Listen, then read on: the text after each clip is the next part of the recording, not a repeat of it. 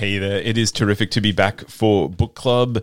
If someone could explain to me how it got to March already, I would greatly appreciate that. The only way I know time is passing is from looking at the pile of books that I'm hoping to get through.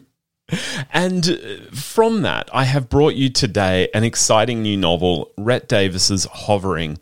Rhett Davis is a writer whose work has appeared in publications like The Big Issue and Meanjin. He won the 2020 Victorian Premier's Literary Award for an unpublished manuscript, and his debut novel is Hovering. It is the unpublished manuscript that has now exploded onto the scene, and the Victorian Premier's Literary Award is incredibly prestigious, and rightly so.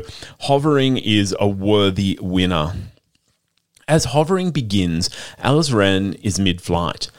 At the insistence of an urgent email, Alice has fled Berlin, returning to Australia and her hometown of Fraser. After 17 years, the city is not what she remembers. The taxis are blue, her sister resents her disappearance, and the nephew she has never met is now almost a man. As for the city of Fraser, it changes daily, shifting, dislocating, and rearranging itself in unfathomable ways. Lydia and George don't know what to make of Alice's sudden return. Lydia retreats into an online sanctuary, craving the predictability and control of her digital garden. George maintains a kind of stoic silence, communicating online only through text. It is the only way he can quiet the voices that flow unbidden through his head. Now, Hovering is a fascinating, conceptually dense novel that seeks to engage with our digitally saturated world by exploring its extremes. The action radiates out from the novel's central family of Alice, Lydia, and George. Alice initially fled Fraser because she felt it was a cultural backwater. Her quest led her to a state of permanent dislocation as she struggles to find anywhere that is truly home. And in Alice, we confront this cultural cringe that we see, far and wide in this country in all its permutations. Lydia stayed, and through Lydia and George, we see them leading diverging lives online and in Fraser. Lydia is the fear of the iPad generation all grown up. Despite her son reaching out to her, trying to bridge the gap, trying to engage her in the world, she'd rather stay logged on and seek comfort in the algorithms that she understands, seemingly better than people. George navigates these ructions with seeming equanimity.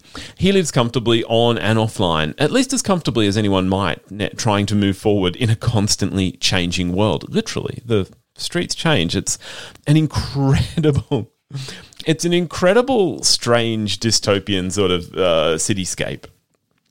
Hovering concerns itself with the ways and means of our daily communication, the way we connect. Davis explores how the flow of communication can facilitate or interrupt our lives.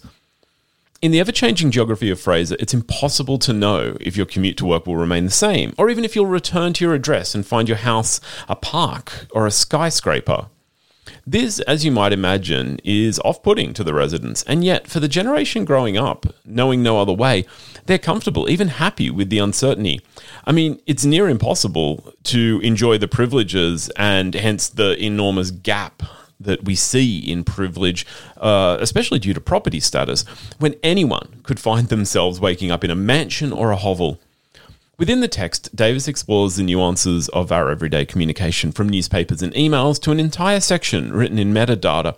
We're afforded the opportunity to explore what it means to separate the signal from the noise. And how true is that of our everyday lives? I mean, how far have you scrolled today before we even got to have this chat? All this finds its zenith in George. Afflicted with bouts of crippling noise, George must shut down communication lest he be drowned in it. It seems that George is filtering an impossible amount of transmission, but can he sift through it to make some sort of meaning? The unrest in Fraser builds with the revelation of Alice's secret. Physical and digital space become blurred, and the how and why of our way of life becomes a very important question to those who want to hunt down Alice and see her answer for her actions.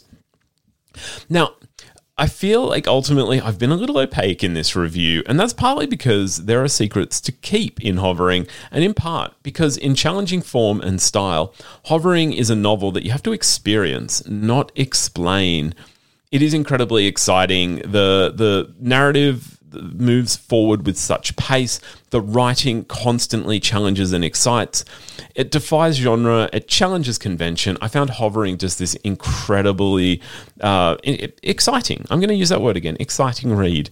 Where others look back to understand our moment, Rhett Davis has looked forward, inward and beyond to craft a narrative space all its own. Thank you. Thank you for inviting me for book club. Today we talked about Rhett Davis's Hovering, and Rhett will be appearing on Final Draft in the coming weeks, so make sure you tune in every Saturday morning and every Wednesday night or on the podcast. Thank you for having me, and I'll be back next week with more incredible books. Happy reading. Bye now.